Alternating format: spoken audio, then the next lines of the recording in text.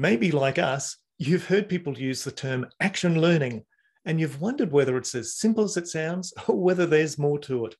In today's episode, we're going to briefly explain action learning and point you to some great resources if you're interested in learning more. So we need to start by introducing you to Reg Revans, who actually developed the idea of action learning back in the 1940s.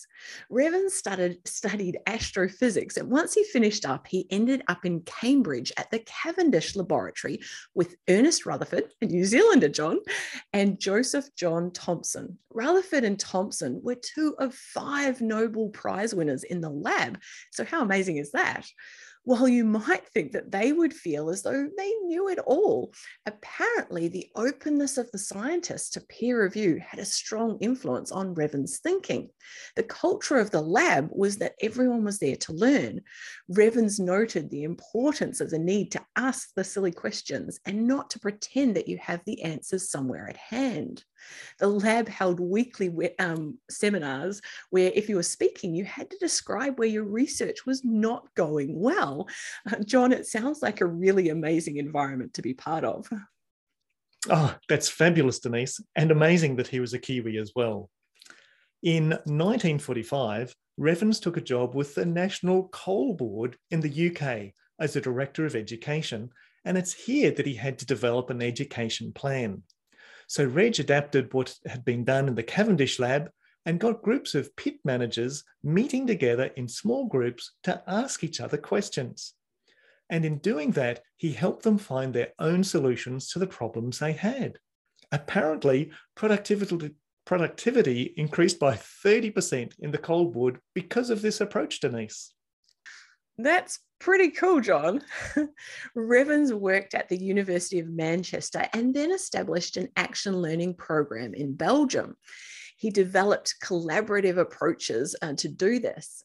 In the 1970s and 80s, he wrote a number of books outlining the process of action learning as a means of helping people to learn with and from each other.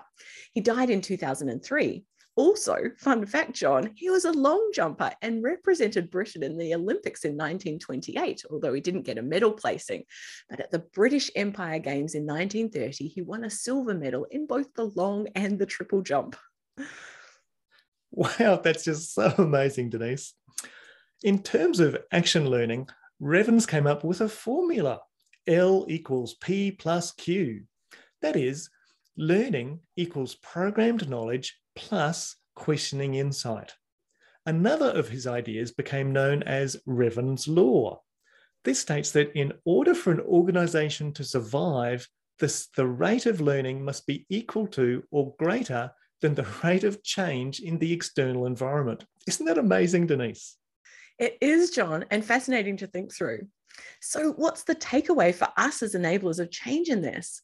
Well, at its heart, action learning emphasizes learning from each other's successes and failures rather than from experts.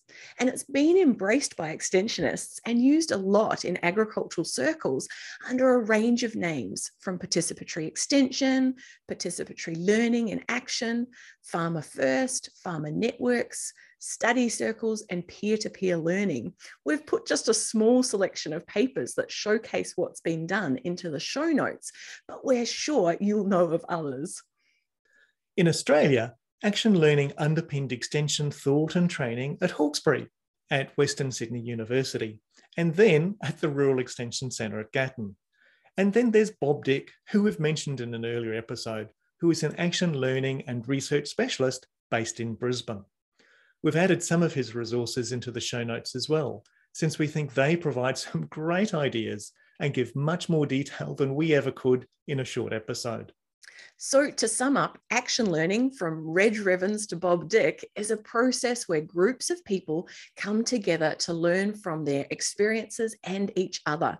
If you are keen to know where to start now that you have a bit of an idea of what action learning is all about, we recommend having a read of the resource developed by the New South Wales government we've listed in the show notes. This outlines some of the processes and practices we need to set up to put action learning into action. To briefly summarise, there are 5 steps to an action learning process once an issue has been identified. Step 1. We start with a brief introduction where the group member who identified the issue is given 5 minutes to describe the issue in more detail. The second step is where we explore the issue. Group members ask questions to explore the issue and the implications for action. In the third step, we define the problem. The group members make statements that seek to define the problem. Then the issue owner prioritizes these statements into a list and creates a question to ask the group. In the fourth step, we consult. In this step, group members offer ideas, solution, and/or advice. This enables the issue owner to identify any actions to implement. Actions should be specific and achievable. Finally, in the fifth step, it's evaluation. This is where everyone in the group has an opportunity to reflect on the process. It's a neat little process, John. And so now you've heard our thoughts. We'd like to hear yours so we can learn from your experiences. Add a comment below the blog post and include any other papers or resources you found useful. We don't just want this to be a one-way conversation, so please join in by sharing your thoughts and ideas with us.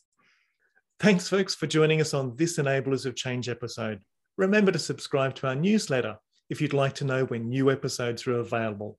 And if you liked what you heard, please tell your friends so they too can join the conversation. All the best until we meet again.